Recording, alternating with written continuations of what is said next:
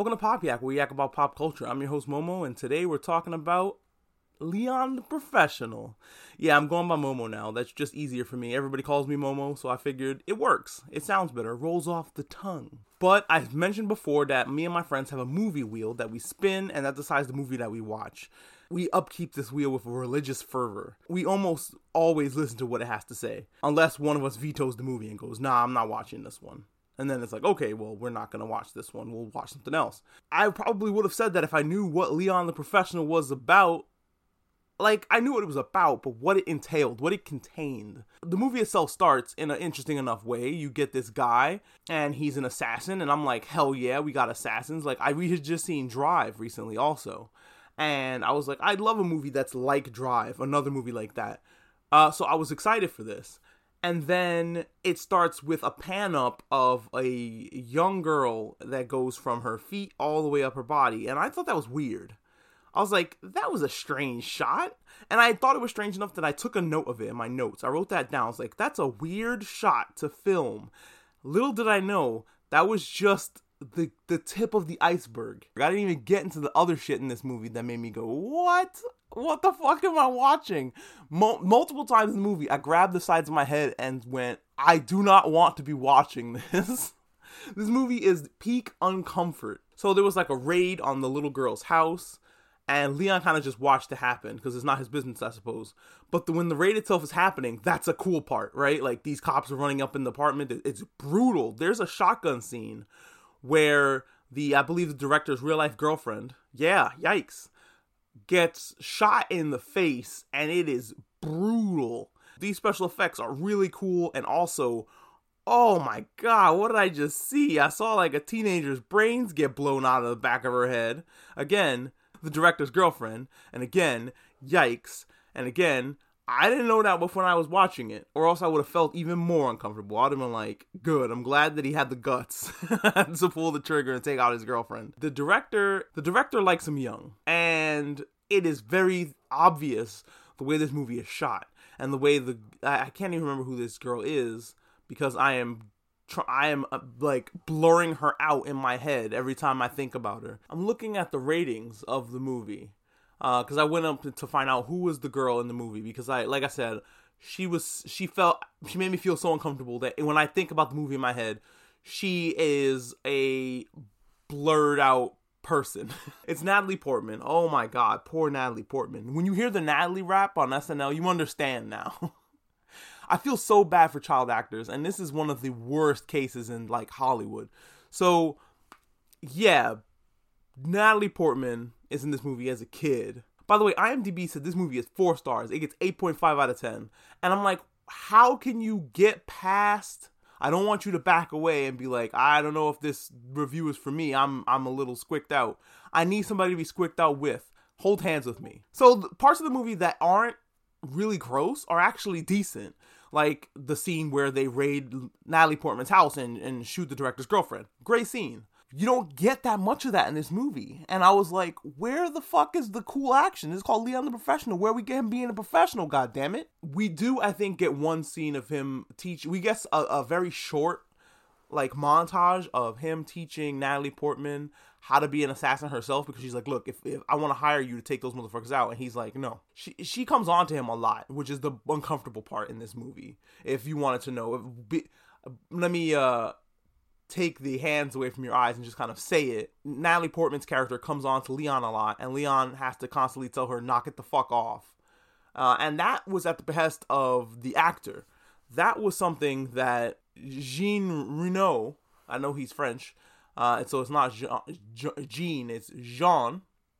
I think it's Jean Reno put up a couple fights and didn't let certain things happen. Also, Natalie Portman's parents also said, hey, there's some certain things in this script that are way overboard.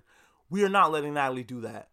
And imagine the shit she would have had to go through after the movie came out, like with creepy guys that think that she's into that kind of thing. Oh my god. But like I said, the meat and potatoes of the movie is fine. The idea is cool. Like the idea of a lone wolf and cub assassin duo, that's awesome. That's pretty much what you get out of Kick-Ass and Hit Girl and her dad, right? That's what I wanted this movie to be. And it was that for like 10 minutes. That little montage was so short. And I was like, why isn't more of the movie this? Why didn't she just... If I directed this movie, I would have had the little girl go to Leon, be like, look, I want to hire you. And him say, yes, you can hire me, but not to kill people for you, but to teach you how to kill. Then you get a longer montage of her teaching him. And then maybe him taking her on some jobs. Her eventually taking out the bad guy herself. Because you took away her, like, coolness once you had her fail the mission to get revenge for her parents.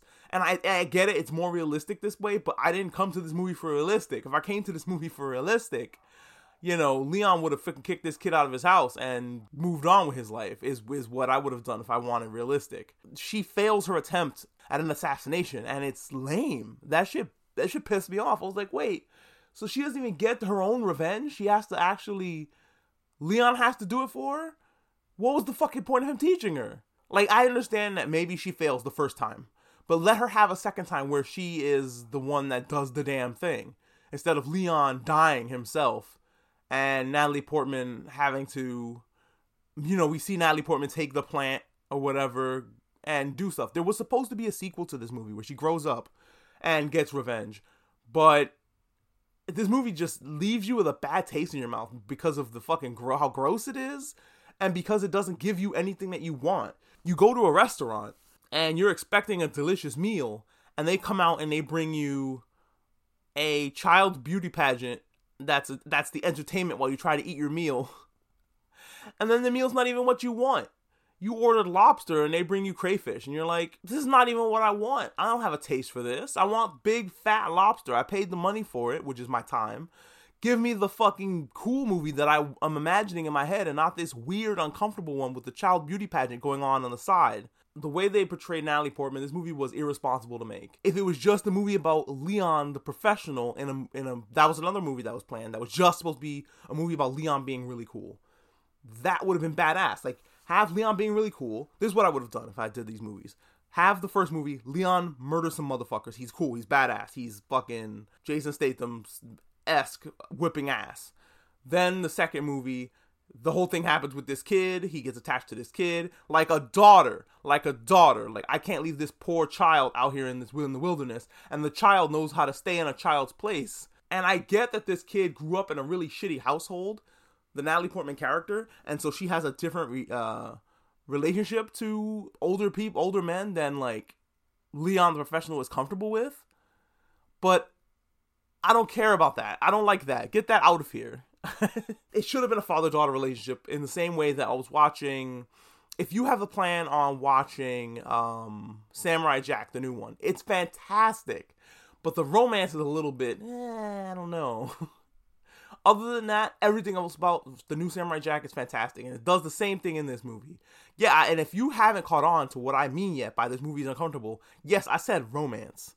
There was supposed to be a sex scene in this movie between Natalie Portman and Jean Reno, but he was like, him and the parents were like, absolutely not. And there was a scene where she's supposed to kiss him, but I think he like pushes her off of him, and I think that was ad-lib. That was part of the film. That was part of like him going, no. But that's just what I remember from reading the trivia like months ago. I really should do the movie ones more often, which is what the plan is. If I'm going to rate this movie from 1 to 10, I'm giving this movie a 5. It had potential. There was a couple scenes that were really fucking cool. I thought that the scene where every time they get like ejected from a house they're living in, they walk away with this plant. Thought that was funny. The relationship between Natalie Portman and Leon is really uncomfortable, and it really like makes you look away the whole movie. I was looking away and practically screaming the whole movie, like, oh no, here it comes. And then it was like a wave of bullshit that washed over me. And that's Leon the Professional. If you can help yourself, do not go out of your way to watch it. Just use this review, or find another review on YouTube. If you don't believe me or trust my opinion, find another review on YouTube. I trust Half in the Bag and Double Toasted. If one of them have done a review on this movie as well, watch it, listen to them, see what I mean, and stay away from this one. You know, you don't need it. You don't need it in your life, honestly. You don't need it.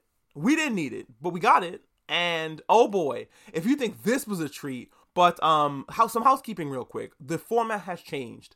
We're going to do movies once a week. We're going to do anime weekends, and we're going to do What's Pappening with Pappy. And that'll happen probably on Mondays. Movie reviews will probably be on Wednesdays. And Fridays is probably when you get your anime reviews. The anime reviews are going to come out differently. How that's going to go is I'm going to watch anime during the week and then talk about all of it in one longer podcast, because I know long form content is very popular. So new year, new me, new name, new format. Let's go. Thank you so much for listening. I hope you subscribe. It'll mean the world to me.